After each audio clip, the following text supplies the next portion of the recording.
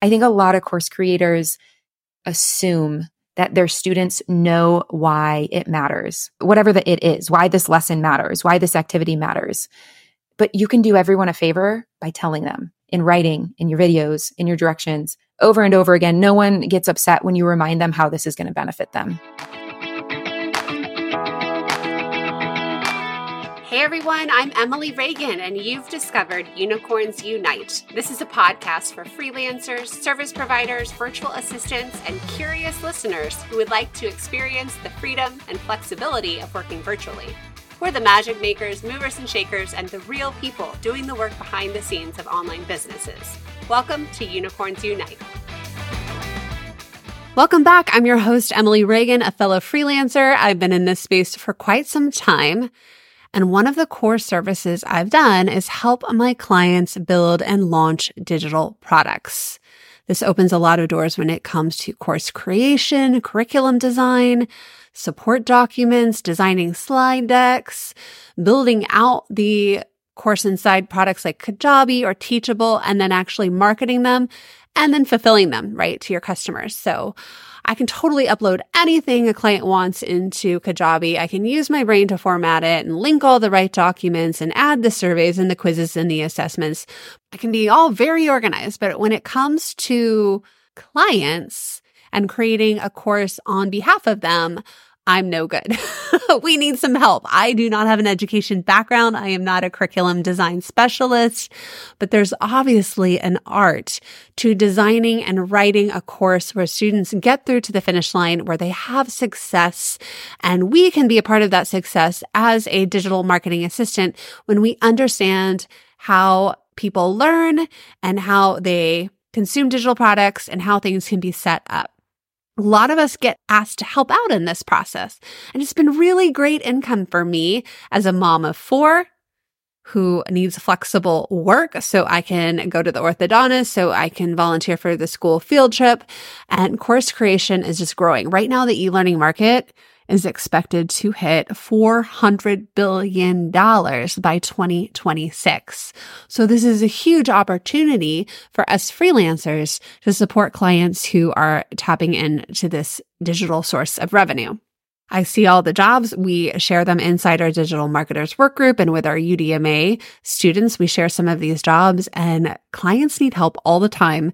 They need to be focused on recording their content, creating their content, marketing their content, and then they need somebody who is tech savvy and can figure things out and upload and help build the course inside these other platforms. So this podcast is your leg up when you can really help beyond just clicking the upload button. Today's guest is Kat O'Brien, and she's going to teach us how we can help our clients create an effective, successful online course. Because I know a lot of us are coursed out. Raise your hand if you have a bunch of courses collecting that digital dust sitting over there that you keep meaning to get to. We don't want that to happen with our clients' courses. We need to be able to know, and we need to be able to point out to our clients when there is room for improvement and how to get more people consuming the course, right? How we can make their course be successful can mean higher graduation rates, more engagement, more consumption. It could mean testimonials, which then all feeds into the marketing ecosystem and the success stories and how we build social proof and then turn around and launch the course again. First, meet Kat O'Brien. She's a curriculum designer for online course creators and the founder of Kat O'Brien Agency. She does one-on-one curriculum design services, and she empowers course creators to elevate student success, cultivate powerful social proof, and become the sought-after educator in their industry. I'll have all her links to Kat's website, where you can go meet her over on Instagram, below in the show notes. So today we are going to talk about some of that shady business we see in the online space, all of the false promises. And there's so many tantalizing case studies that convince us that our problems will be fixed if we just sign up for this one course. But really, the most important thing is not all the social proof, it's that students are having success because people talk. Testimonials say everything. Kat today is going to talk about the number one mistake she sees with course creators, how you can help fix low engagement and lack of success, and how people are teaching the wrong kind of content and focusing on the wrong things. She'll have really good insight that you can take back to your clients. Use all of this positioning to put yourself outside of that hourly rate and more inside the strategic partner who is part of their business's launch and digital course creation success. But before we get into any of that, I want you to try this new productivity shot that I've gotten called Magic Mind. It's organic, it's natural, it's green, it's good for your body, and it will replace all that caffeine you're drinking. Whether you're a coffee drinker, a Monster drinker, maybe your tea, 5-hour energy, it has none of the side effects of all that yucky caffeine. The founder has a really interesting story about how he was drinking too much coffee. Hands up, that's me. I was on 3-4 cups a day, and he wanted to find a solution that was healthy, but would actually get him through the day. And for me, it's that afternoon slump where I don't really want to work between 2 and 5 o'clock. But sometimes that's prime real estate for me to get things done and be in the zone, especially when it comes to my client work or cranking out any kind of writing. And I want to be fast and efficient and not make a lot of mistakes. So before dinner comes, before I start chauffeuring the kids all around, I need that energy to show up for them. I like to get that boost of energy from Magic Mind. Now go below to the show notes because you can get it now at a steal of a deal. Just go to magicmind.com/Jan. Unicorns, that's JAN for January, and then unicorns. And you can use my code unicorns20 to get an extra 20% off. So if you subscribe for 3 months to Magic Mind, that'll be like 75% off. And this is their current deal right now. It won't be around forever. I encourage you to try it. I even sent some to my twin brother. He's a pilot. We know we need him to stay awake when he's flying. Not that he has a problem. And I just do not think you need to put unhealthy things in your body like Rockstar drinks. No offense, Rockstar or soda. Sorry, soda drinkers. Don't load up on sugar, lattes, frappuccinos, and all that crap. Put something healthy in your body and help you do the work you've been putting off in your own business. Maybe the things you really need to buckle down and do for your clients with your brain on. I know for me, I want the best of the best. I want to do exceptional services and I don't want to make mistakes. So check out Magic Mind again in the show notes and let's crush your goals in 2024. When you do try it, I totally want to hear from you and what you think because I'm obsessed. All right, now let's talk about curriculum design, objectives, practical application, reflective exercises, and different learning styles with Kat O'Brien. Hey, Kat, welcome to the show. I'm so excited to have you here, helping our marketing assistants get more clear on how we can help our clients with their courses, because a lot of our clients are digital course creators and helping them really deliver an exceptional course. So tell everyone hello, a little bit about you and all the good stuff. First of all, I'm very honored to be here. I have been a very long time listener and I just am really excited to be in this space with you. So as you said, I'm Kat O'Brien and I work with online educators. So people who have online courses, online group coaching programs, or whatever form their online education takes to strengthen the design of their curriculum so that their students experience more success, so that their social proof is easier to gather. And then as you follow that snowball, they have easier launches, they become better known, and really just their businesses can take off. But the root of that as an online educator is really all about student success. And so that's what I help my clients with. I love that. We're going to really dive into that. But I think all of us have taken some bad course or some bad program out there. Yeah. There's always ways to do it better. So we'll dive into that more, but tell everyone where you got started and how you got into this world. Because I always find it so interesting that we don't all just have this direct path to online business. Yes. Oh my gosh. If you had told me 3 years ago, even like 2 years ago, that I'd be doing what I am now, I probably would have laughed in your face. So for me, if we rewind the tape back to when COVID hit, 2020, I feel like a lot of stories now start or pivot at COVID. I was teaching high school in Chicago. That's where I live. In some ways, felt like I was on top of the world. I was teaching AP Literature, which had been a long time goal of mine as a teacher. It was my favorite class to teach. And I felt like in a groove. I was in a school that respected me. So things were good. And then when COVID hit and we went remote for over a full year of school, I lost all of that and felt very unsatisfied with what I was doing every day, felt very unchallenged, felt like I had more to give the world than what I was able to within the constraints of online teaching. And I saw an Instagram ad for a copywriting course and was like, let's do this. Like, I need an outlet. We're still working from home for the foreseeable future. So I learned copywriting and really enjoyed it. But even at that time, didn't think I'd make a career of it because it was a COVID project, right? Like some people learn to make bread. I learned how to copyright. Now, what ended up happening was my husband and I actually quit he's also a teacher. So he and I both quit at the end of the 2021 school year. So in that spring, and we did some long-term travel.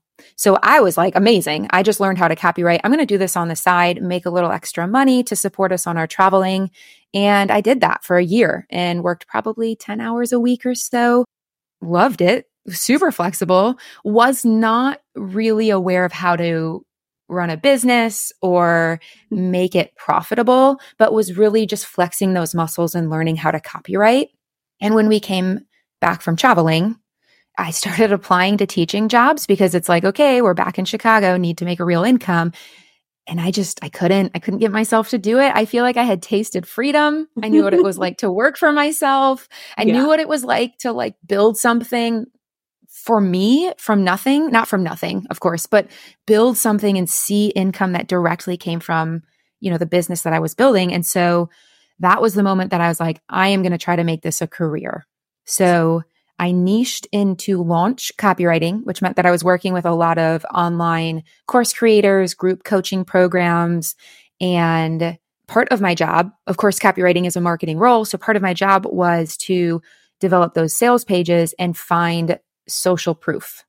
So I'm talking to my clients' students and trying to get those really juicy testimonials, those really juicy case studies that you see all over their sales pages. And I learned in that process that it's really not always very easy to get that social proof. Students weren't making quite the level of growth. They weren't experiencing the level of student success that I thought they were when I was on the other side. When I'm looking at the sales pages, when I'm reading the emails, it looks like everyone inside these programs are making these incredible transformations.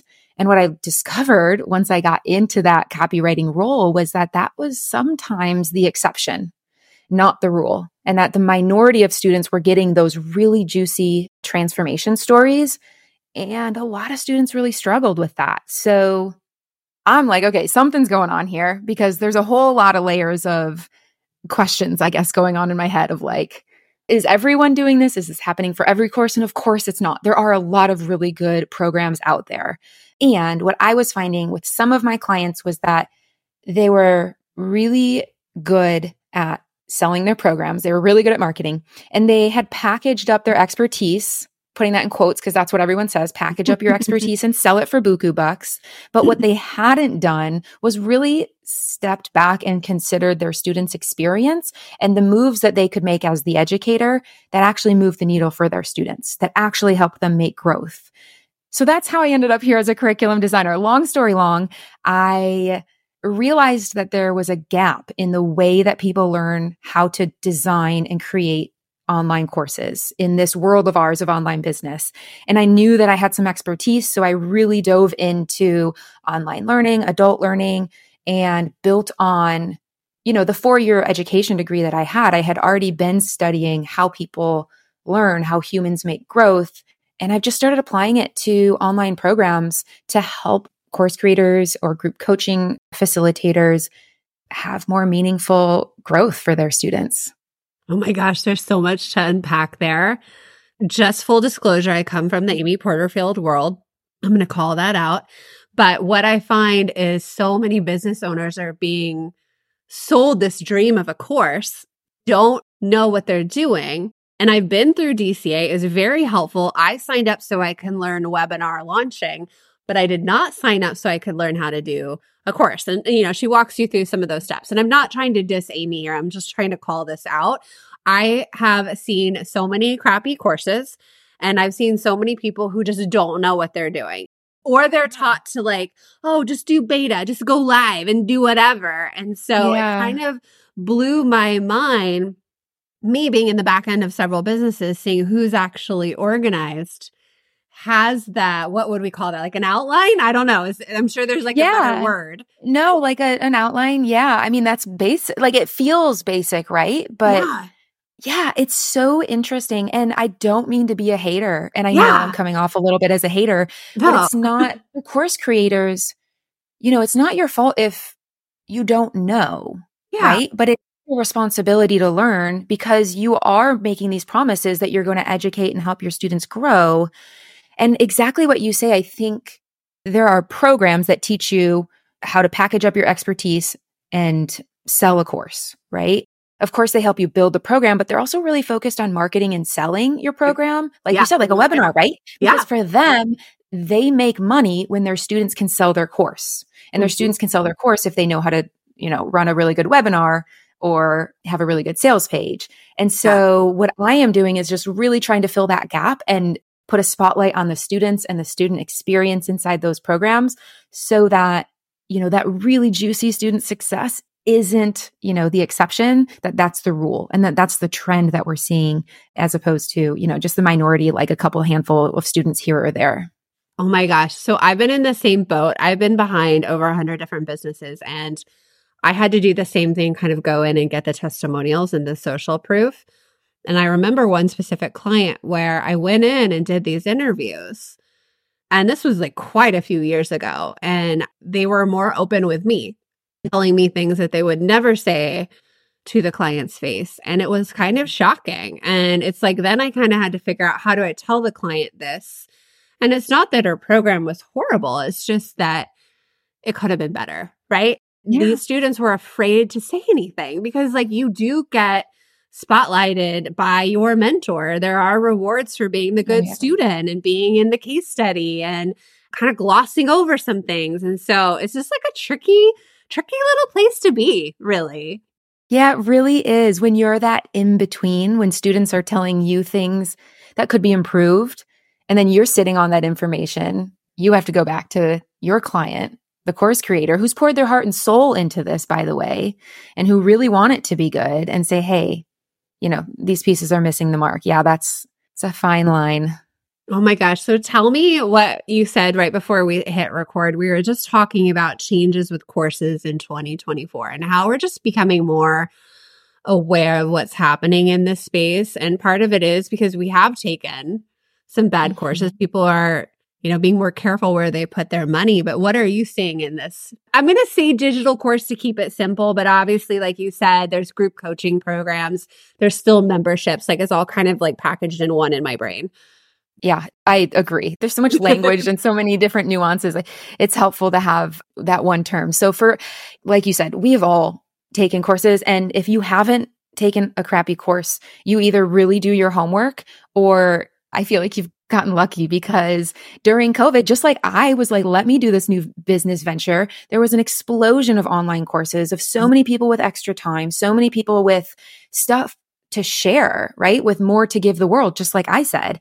And then they built these online courses. And as we just went over, not always with all of the resources they needed in order to build a program that really helps students. And so people are definitely getting more picky. If you are in the marketing space and you are working with course creators, you probably know this. It's getting harder to sell online courses. And in my opinion, I think that's a good thing. I think it should be, the bar should be raised a little. I think you should have to, you don't always, of course, in the beginning, you don't have a proven track record of student success, but you should be able to speak to the strategies that you're using that focus on your students as learners and what you're doing to actually move the needle for them. So I'm really hopeful that I think this is a trend that's going to continue. People will continue to get pickier and that people will be looking for courses that integrate curriculum design and that are being really strategic about the building and the designing and some of those strategies that they're using. Okay, so I first heard the term curriculum design maybe 2 years ago. Yeah, I know. And I've been in online business for over a decade. Had never heard that. I also don't have a, education background. I did substitute a little bit, but that doesn't mean I did anything. Well, most people don't. Yeah. So can you break that down? Give us a definition. What really does that look like in this space? For someone like me who didn't know. And so that's part of it too, right? I know that people are not familiar with that term. when I started this, I know I'm going to get right back to your question. When I started this, I'm a copywriter. I'm thinking about messaging. I'm thinking people don't know curriculum design. If I call myself a curriculum designer, it'll get lost in translation. But I'm sticking with it because I really am that hopeful. And right now I'm feeling really confident that it's going to become part of our normal vocabulary when we talk about online courses. So when we talk about curriculum design, so curriculum is, you might have heard that word from when you were back in school. It is really the content that you are teaching and the way that you design the learning experience, or like that, we'll say the learning experience for your students. Because, and this is something, again, to go back to what we were saying before, when you build an online course, it's not about you. You're not writing a book. You're not recording a podcast. So when people are saying, hey, just package up your expertise, that's fine if you want to do that in a book. But if you're going to promise student transformation, then you need to get really strategic about what your students can do with your teaching and designing experiences that allow them to actually make that growth. So curriculum design is using what we know based on science, because believe it or not, we have hundreds of years of people researching how humans learn and grow. So we can apply that to online courses and thinking through, who exactly am I designing this for? Who is my audience? What do they need? What can I do as the educator to keep them motivated, to keep them engaged, and to make their learning feel really accessible? And I will also say that as a course creator, you are never responsible for 100% of your students, right? Of course. Yeah. And you have to look at the trends. So if there is a trend of students not finding the success that you're promising on your sales page that they're buying into, or if there's a trend, like a lot of like trends I see are, students drop off after module 3. No one shows up to the group coaching call, or no one, submits work for feedback. Whatever that individual trend is, there are ways for you to press pause, take a step back, and then consider, okay, so what strategies can I use that I can like integrate into the design of how I am conveying my content, my curriculum, in other words, that will actually make this easier and more accessible for my students. Does that mean going back to the drawing board and re-recording everything? Like, what does that really mean? No, not always. In my experience, I've never seen a program that needs to do that, because it's so much more than recording videos. So usually, and this is, it so depends on the problems that you're experiencing if you're a course creator, of what the next right step is. Mm-hmm. But usually what I like to do is zoom out. So let's imagine that we're having this problem where students are dropping off after module 3. Let's just run with that. So if you came to me with that issue, there's a lot of things we can do. We're, of course, going to be talking to your students and hearing about their experience. But another thing, like even without that, we're going to zoom out and look at what is the goal of your whole course, right? And look at that outline that you mentioned, but we're not going to start with the content. A lot of people will call this backwards outlining. We start at the very end. We start where your students end up. So if you are promising whatever it is, like you are going to be able to make the perfect cup of hot chocolate, right? So you have to break that down first into what skills do my students need to develop in order to meet that goal, not what should I teach? What skills do my students need to develop? And then you can think, okay, if they need to be able to boil water for hot chocolate, this is a bad example. We need to think about like, okay, what experiences do they need to have in order to know how to boil water? Because they can listen to you talk about boiling water. They can watch a video of you boiling water, but that's not the same thing as standing at the stove and actually bringing water to a boil. So your program is not really about your content.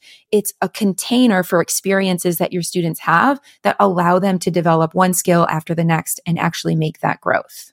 Yeah, totally. Because that stove could be a electric or a gas, or I don't know, maybe you're at a campfire. Like it could be completely different. Right. So yeah, you can't just expect them to jump in there and know what you're talking about.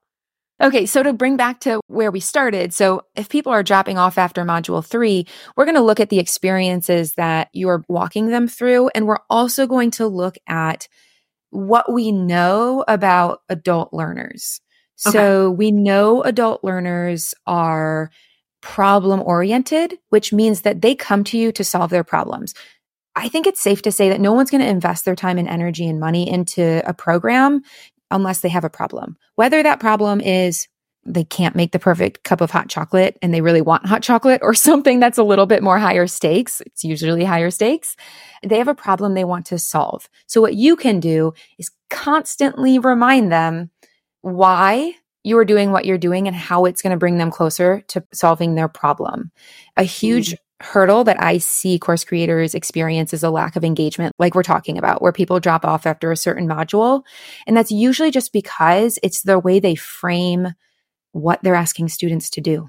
Adult learners are intrinsically motivated. They're not going to watch your videos just because you tell them they should. They're going to watch your videos because your videos help them solve their own problem.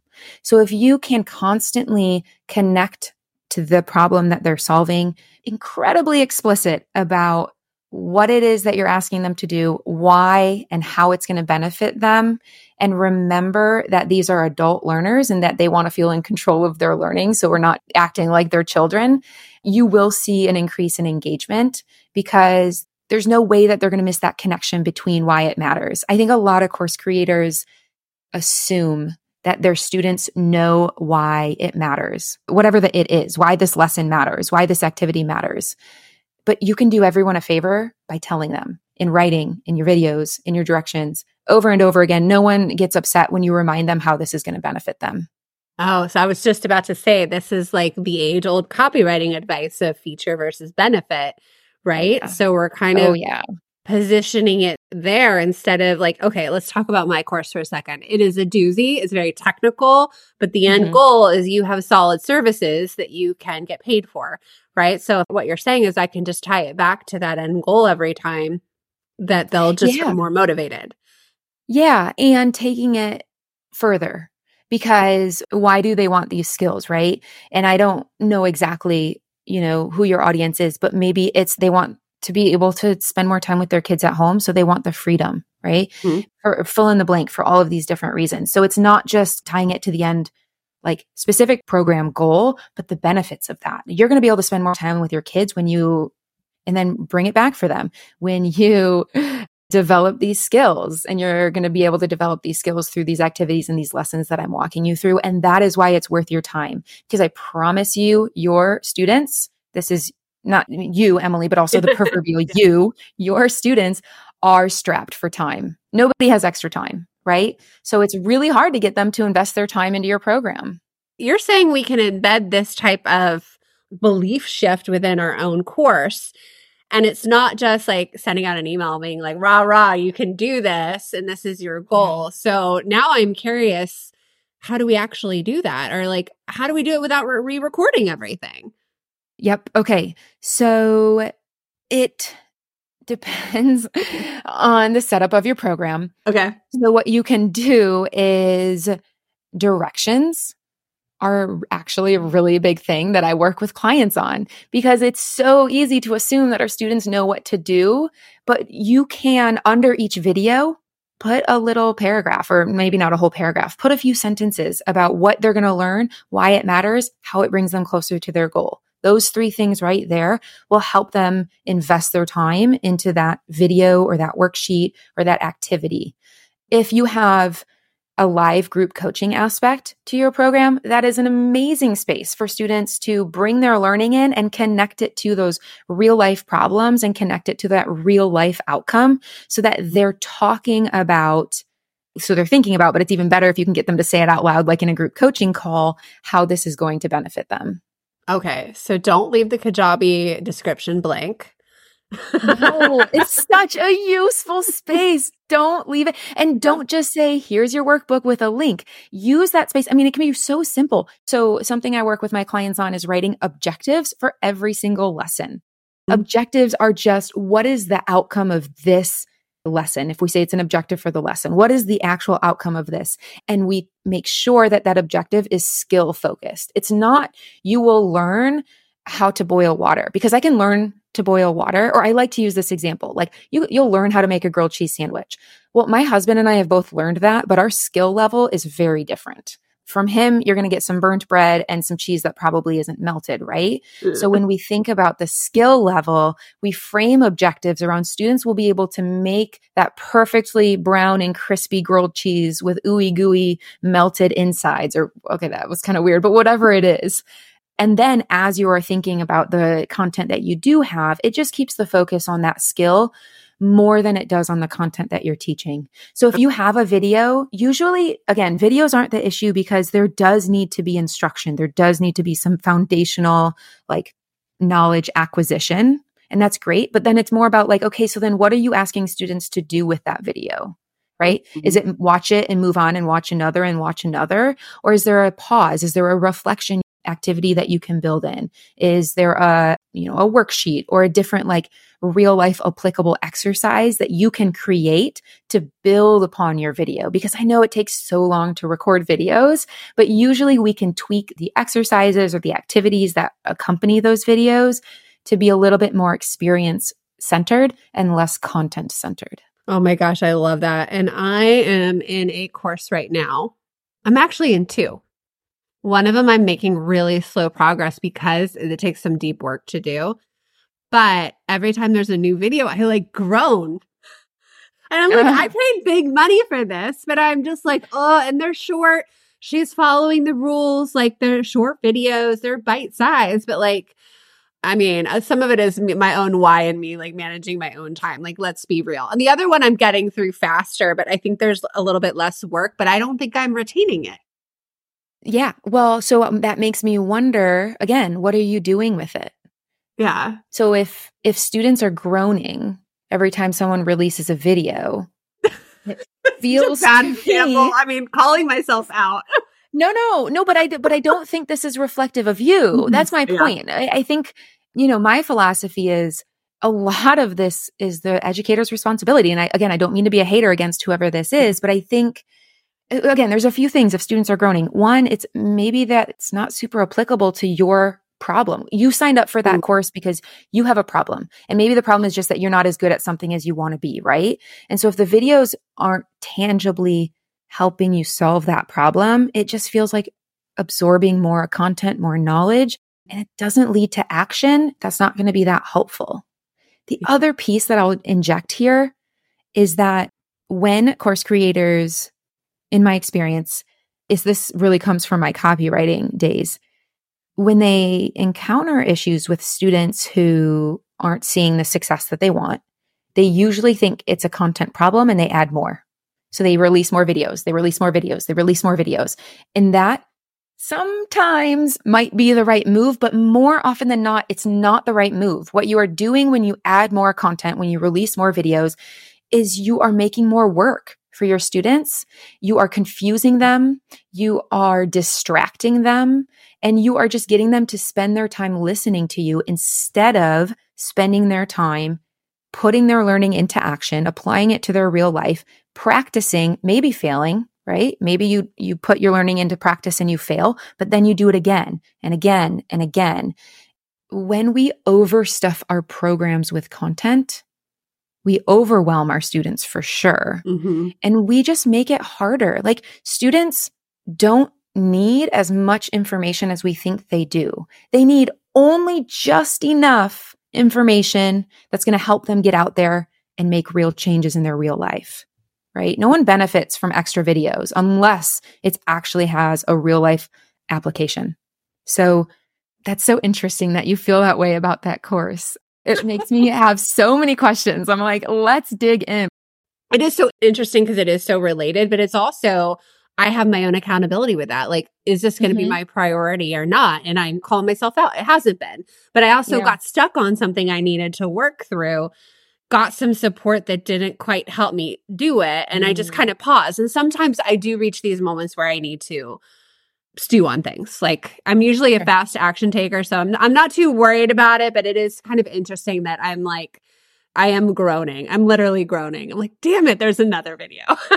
Well, because you want to be quote unquote successful, right? Yeah. You want to quote unquote finish the course, whatever that means.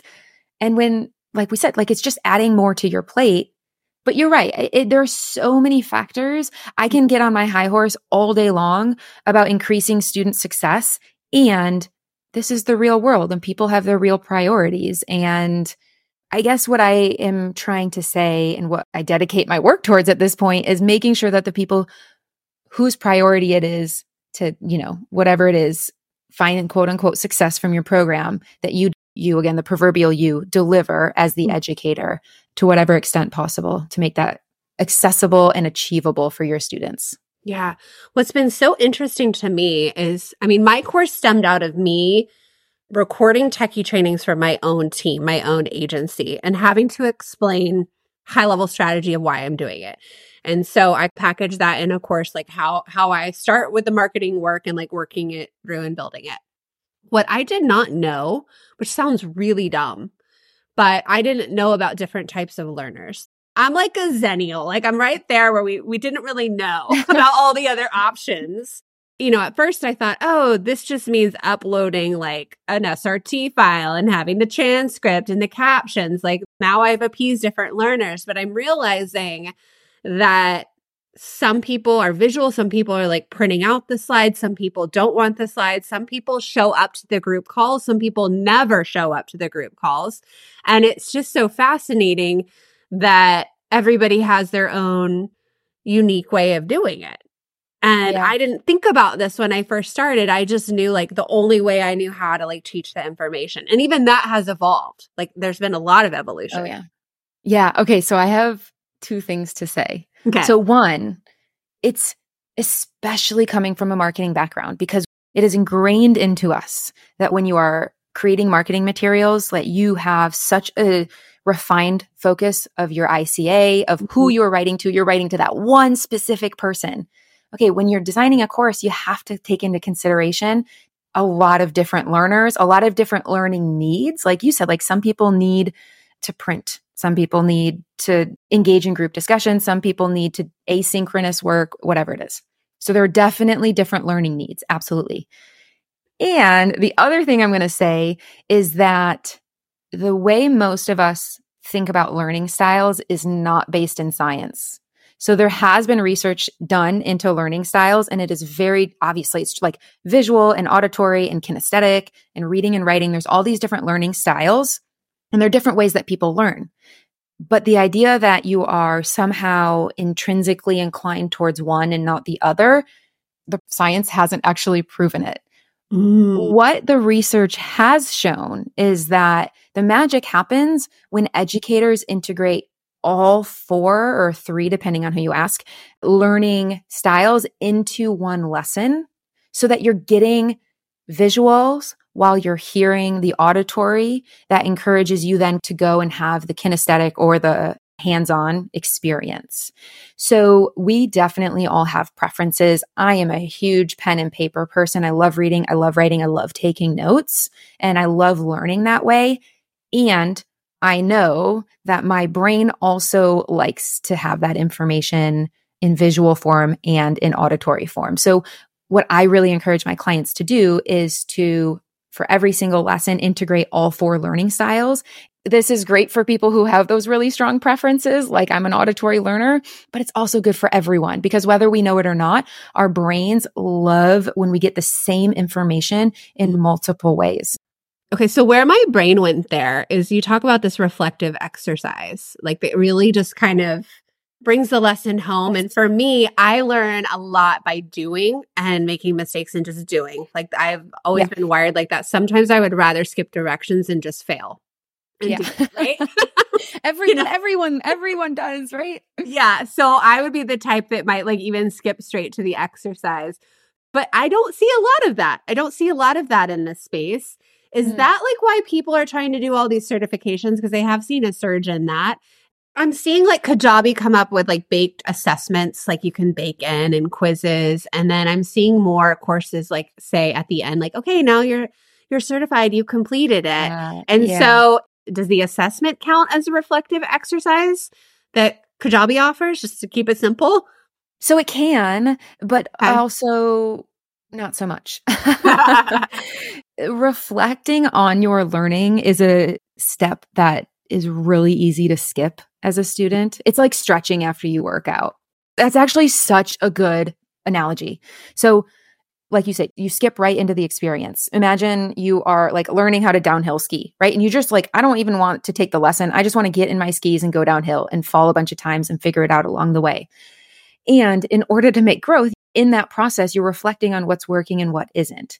And so if you can bake moments into your program, maybe it's at the end of each module, maybe it's after group coaching calls or whatever it is, multiple spaces throughout your program for your students to pause and think, what went well, what didn't, what did I learn, whatever it is, how does this apply to my life? That reflection does a few things. Number one, it cements that learning into your brain. And that's because when you learn something new, it's a new neural pathway in your brain. And it's like, you can think about it like walking a path across grass. So the first time you do it, that path doesn't really stick. It's not really there. But if you keep going over that path and if you keep revisiting that learning, in other words, that neural pathway deepens, just like a footpath in grass would, right? So when you reflect, you are strengthening that neural pathway because you're revisiting your learning that you just did, which is really powerful. Number two is baking in reflections and in getting students to engage with them. And sometimes it's really great to get them to share. If you have a community, to share reflections with one another, it really can help with engagement because your adult students really need to be able to assess their own learning. That's another reason why we talk about sharing objectives. So students can know concretely, did I quote unquote master this skill or not? And when they reflect and say, oh my gosh, yes, I did learn that, that reinforces that the time they're spending in your program is super valuable. It's getting them closer to their goals. And like we said, we know adults are goal oriented. And it means that if that was valuable, this next lesson or this next activity must also be valuable. So it keeps them in your program. Ooh, yeah, that's like an ecosystem you're building there. Yes. It's like the snowball. It's just getting bigger and bigger. And then the third piece, which is really kind of cherry on top, but it's like the beautiful piece about baking in these micro reflections throughout your program, is that when it does come time to gather that social proof, your students have had these experiences where they have written down or whatever it is, however they've reflected about their growth all along the way. And they can give you really detailed responses about their experience and the growth that they've made in your program, which just gets you better social proof, which makes your selling easier, which improves your reputation. And it just goes on from there. Yeah, the cycle continues. Oh, it's so fascinating. I definitely think I can do a better job at that, but I'm also looking at things I've done. I'm like, okay, like I'm actually kind of doing a few of those moments. So yeah, nice to think about that it's actually helping them learn, like you said, and build it stronger. Oh yeah, it's so big.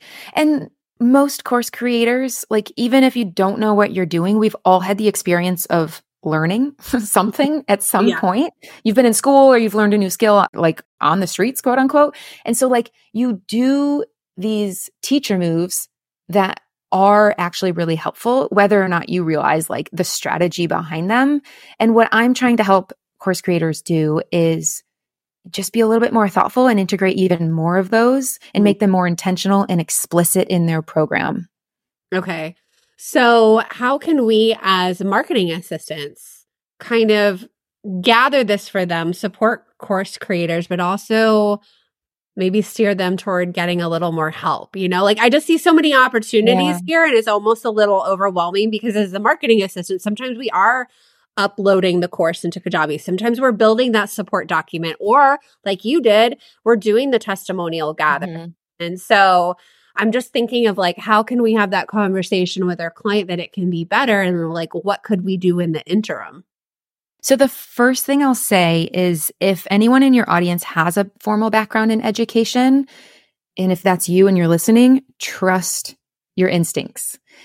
I think for a long time, I thought my degree and my experience in K-12 education, so my certification is in grades 6 through 12, I thought it didn't translate over into what I was seeing in the online course creation world. Like I just felt, maybe it was imposter syndrome, whatever it was. And I promise you, if you have a background in education, when you see these courses and you know, there's that like hesitation, like, ooh, I don't know about this, trust your gut and dig into that, because everything that you've learned about how humans make change, about what it takes for a person to actually make growth and to learn is true for adults as well. It's not different. So that's the first thing I'll say. And I know that's not everyone, but for the subset of people who are educators, you are so primed for this type of work. I have a lot of teachers in my audience. So this is amazing. Yes. Yes. Yes. There are so many teachers in this online business space. And I'm like, we all need to like unite. I have 2 on my team, actually, of my small team. 2 of them are teachers. Amazing. Yeah. Yes. Yeah. There are so many of us out here. Okay. So that's the first thing. The other thing that I'll say is, and this is for anyone, if you are working with a course creator, and so for one thing, some course creators are in this constant content creation mode because they just really like creating content, which can be a great thing. But if they aren't also seeing a trend of student success, it might be time to hit pause and go back to like refocus, not on the content, but instead on what are the skills we're trying to teach and what experiences are our students having. So again, not what are you teaching, but what are our students doing with their learning and how are they applying it to their real lives? And I think even just bringing that up to your clients, if they're creating courses or group coaching programs, and just reframing the mindset and the way that we approach courses to not what are we teaching, but what are our students doing? What are we facilitating? How are we creating a really safe space for our students to practice, to experiment, to try new things, to fail, and to then learn from that? Yeah, because I think a lot of our clients were after that whole idea of passive income, that they just build it. Oh, yeah. It sells. I really feel like we want the human touch. We want the community that comes with it. I mean, I have this hybrid group coaching course model that go hand in hand, but that's because I know we need that extra, just that extra, you know? Oh, yeah. Communal learning is, and that's a whole other piece of this puzzle that is so powerful. And I think you've had like community managers on here before, people talking about the importance of that. So definitely if the community aspect is weak, which is not uncommon, it's really hard to have a thriving online community of initially strangers. And you're listening to this, I would say go back and listen to those other episodes of this podcast because I've listened to them and learned a lot as well. Yeah, Shanna Lynn was great. I know you're talking about her. We've had a couple other like VAs who have been filling that role. Okay, so I'm going to stir the pot for a second. Please. I was in a community and somebody announced that they created a course about how to use ChatGPT on ChatGPT. And I just thought like, oh no, this is exactly why we don't just want content, right? We want so much more than that. So I thought that was insightful. And like hearing that, I was like, I will never take your course, right? Like you're just like throwing content at me here. But I do want to know, how can we use AI in this process? And like, what are you doing? Because I feel like you're going to have some like juicy tip for us. Oh gosh, I wish I had a juicier tip. So, okay, so interesting that you've said that. And I've also talked to people who are like, I'm just going to use ChatGPT to make my course. And I'm like, what do you mean you're going to use it to make your course? And I've never followed up with those people. The 2 different people told me that. And I'm like, good luck. Yeah. So I'll admit, I'm a ChatGPT girly. I like to use ChatGPT. I got really into it in the beginning. Like, I think it's just had like its first birthday, it told me the other day. So when I do copywriting work, when I do messaging work, whatever it is, like I really like to use it. This isn't the question you asked, but I really like to use it to inspire me to write in different ways. I don't always love its output, but I like to use it to have me like kind of expand the way I'm thinking about my messaging. So that's a messaging answer. For courses, definitely the process that I like to focus on when in the beginning, when we're outlining courses is, like we said, backwards outlining. So if you are like, I want to design a course about, well, in this case, it'd be like ChatGPT. What are the skills that my students need to develop? And it could brainstorm for you. I would be really hesitant to only rely on AI for all of your outline and your content, because there is such a human element to learning that human nature and the human connection to like some of these pieces, like connecting it to their past experience and really focusing on their problems and how we're solving it. And ChatGPT or other AI tools can be a great starting point, which I feel like you could copy and paste what I just said for a lot of different industries. It's a great starting point, right? And when it comes into actually like putting like the meat on those bones, you really have to know your students. The same way as a marketer, you have to know your audience. You really have to know your students, their learning needs, where they're coming in, the promises that you're making. And then, of course, adding that human element based on what you know about your learners. So definitely as a starting point to map out your program. If you already have a program mapped out, how could you use ChatGPT to help? I don't know. It would require so much input based on your problem, your students, your course. That to me feels like more work. Like, okay, just talk to me for 30 minutes and we could come up with something quicker than it would take for you to input into an AI system. Well, I was thinking that it could be used to create those support documents or workbooks. Mm-hmm. But I also think that if you're coming in there with a good outline and good listed objectives, like that really shouldn't be that hard, right? Like if you've already started, but maybe that could help someone who maybe didn't have that and they're working backward and they're just trying to kind of fix it on the fly, I guess. I don't know. I'm just like thinking out loud here. Maybe that would be better. You know, because I think that's where a lot of us are right now with our clients. Like, oh, we're having this awareness thanks to this podcast. And like, what could we do right now in that moment? Maybe it's that. Yeah. Or just as a checkpoint, right? Like, here's this course promise. Here are my current like 5 modules that I'm going to outline. What am I missing? Right. And they might think of the gaps or the pieces you didn't think about. Yeah. Yes. And I'm so curious to see what happens with these people who are just building courses with ChatGPT. I don't know. I know. Maybe I should just like play with that when I have like an extra day of nothing, like and try to build my own course. Like good content for you, a little spicy and like snarky, but I mean, it was not a good selling point for me. And I can't help but wonder, like, is it going to sell? I mean, I think that's one of the telltale signs we need to listen to for other clients. Like you were saying, like we have clients who aren't getting the launches that they wanted. And I think the big takeaway from this podcast is it's so much more than the really good sales page. Like you touched on, and we really didn't even open that box, like testimonials, case studies, social proof, but it like comes down to the quality of the course. So like if their course isn't selling, like they don't always want to hear that. I did have to do this with a client somewhat recently. I've like blocked it all out. And I was like, and I just, like you said, is kind of trusting my gut, but more going about like what I would want to learn. And what we ended up doing was sending some beta, I call them beta testers, like to go through and give us feedback on it. And those testers verified what I was saying, but she still never changed it. And so I was like, there's only so much I can do. And I made some suggestions on like other modules, but it was funny. I did kind of step into that role. I've completely forgotten this. I didn't enjoy it, but I wish I would have met you and had this plan and structure when I was first creating my course, because it would have saved so much time, so much energy. But I'm sorry, I'm like just like blabbing here, but I wanted to tell you too, when my course got more successful, I finally hit 6-figure launches when I did really narrow in. I don't want to call it the promise, but the outcome, because I ditched the title VA and I was like, you will have the skills to actually work as a marketing assistant. Whereas all of my competition, other VA courses were teaching like business setup, you know? And so I have leaned into that and I didn't even realize I was really doing it, but that's when I stood out. And then every lesson, I didn't even know I was doing this, Kat. Every lesson I start with a slide with me with my unicorn shirt. And I'm like, this is why we're doing this lesson. And I probably could have done better knowing what I learned today.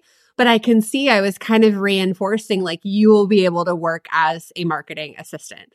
And it's so much more about freedom and flexibility. But I was like almost there.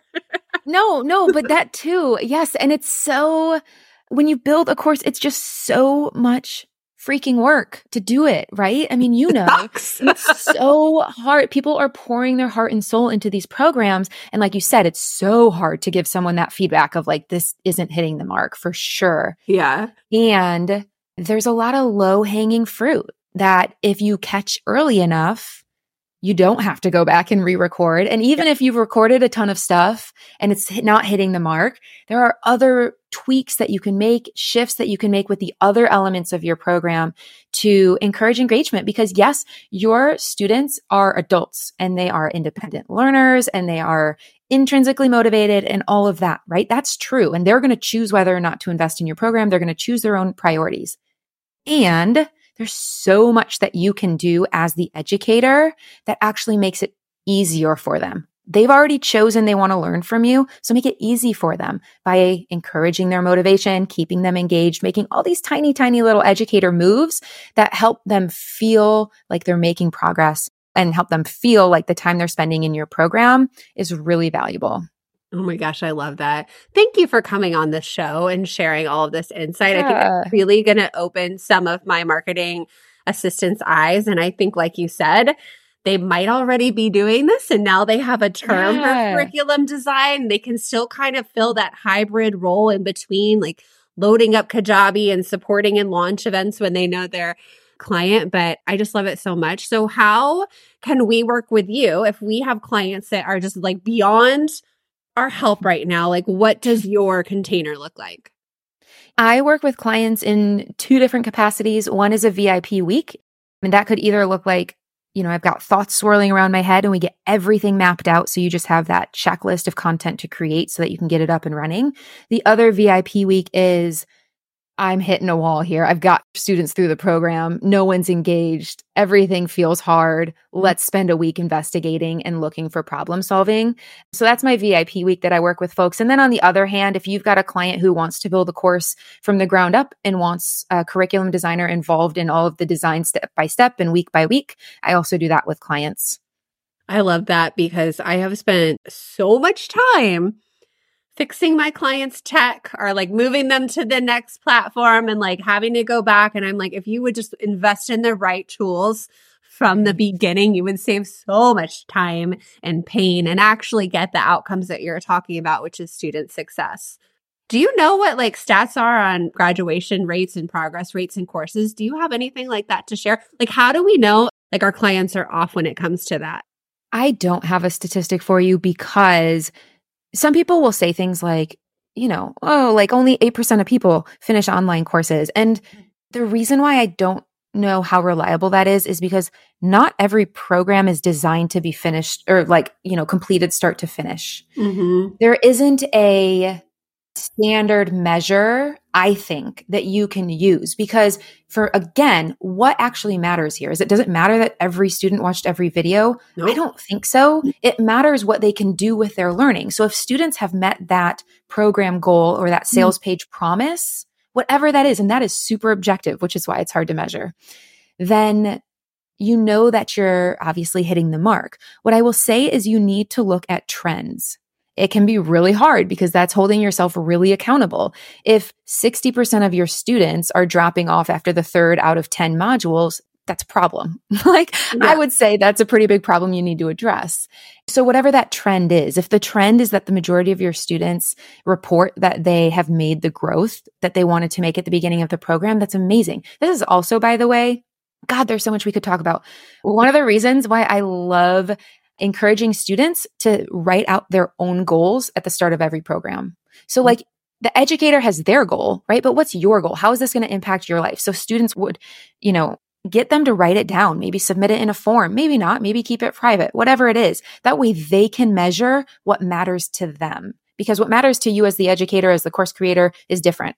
So let your students decide that measure of success and then let them self-report on it.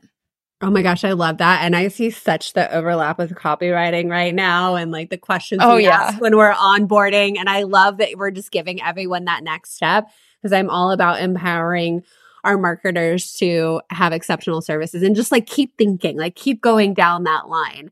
So thank you for sharing. Where is the best place to connect with you, Kat?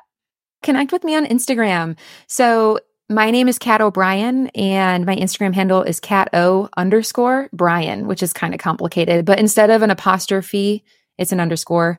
And follow me there. We've got some big shifts coming in 2024. And when I say we, I just mean me. I do. So you can connect with me and follow along. Me and my agency of me. Yes. Thank you so much for being here. Yeah. Thanks for having me.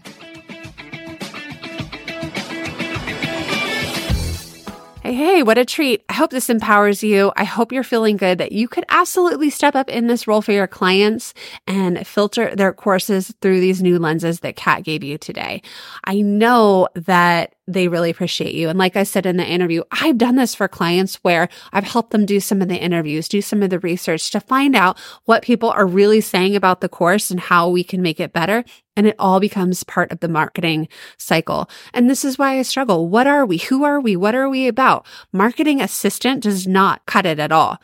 Virtual assistant does not cut it at all. When you have a brain, this freelance business can be so much more than you ever thought. And there's a whole niche for you to help with course creators, membership site owners who are into online education and need your help, especially if you have an education background. And this is clicking for you today on the podcast. Okay, 2 things. 1, if you're doing this kind of work already, if you are a marketing assistant, if you help with email marketing, social, tech, if you're building funnels, if you're doing graphic design, I would love to have you inside our digital marketers work group. It's a community of other like-minded service providers who are going places and getting out of the trenches of hourly work onto bigger paychecks, bigger projects, and better clients. Come join us. It's application only. We're going to open again in April. And I also wanted to tell you about this other thing happening. My friend, Sage Polaris, a copywriter, has a Copy Sales Booster membership that's open right now. So if you've been wanting to improve your sales copy, if you like fast and efficient ways, then you need to utilize her templates and her coaching inside her sales messaging membership. I'll put my affiliate link below. Feel free to reach out to me, DM me, ask me about these programs, what copywriting courses are best for you. Here's the thing. Copywriting messaging, it is crucial for any marketer. You need to be able to sell yourself. You need to be able to help your clients sell their services. You need to know copywriting, conversion copywriting. And Sage can help you triple your client sales. She can help you shave 20 hours off all the copywriting you're probably doing right now and you don't even know it. And you can merge yourself with other high-level business owners who are learning conversion copywriting. Okay, so check out Copy Sales Booster below in the show notes. And then next week, I'm going to see you for a very special guest.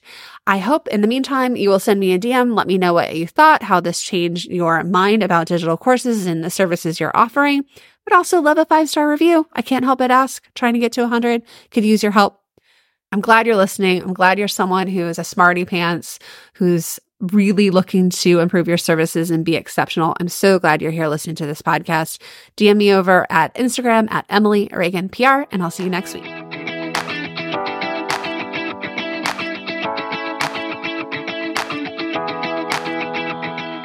If you want to start earning income as a digital marketing service provider or digital marketing assistant, you only need your laptop. You can tap into what online business owners really need help with by downloading my top 10 most requested tasks. These are the services I did for years for my clients behind the scenes. You can take this download and apply it to your own business and start by offering these very same services. If you want to niche down in digital marketing, this is your guide. Just use the link in the show notes or go to emilyreaganpr.com/services.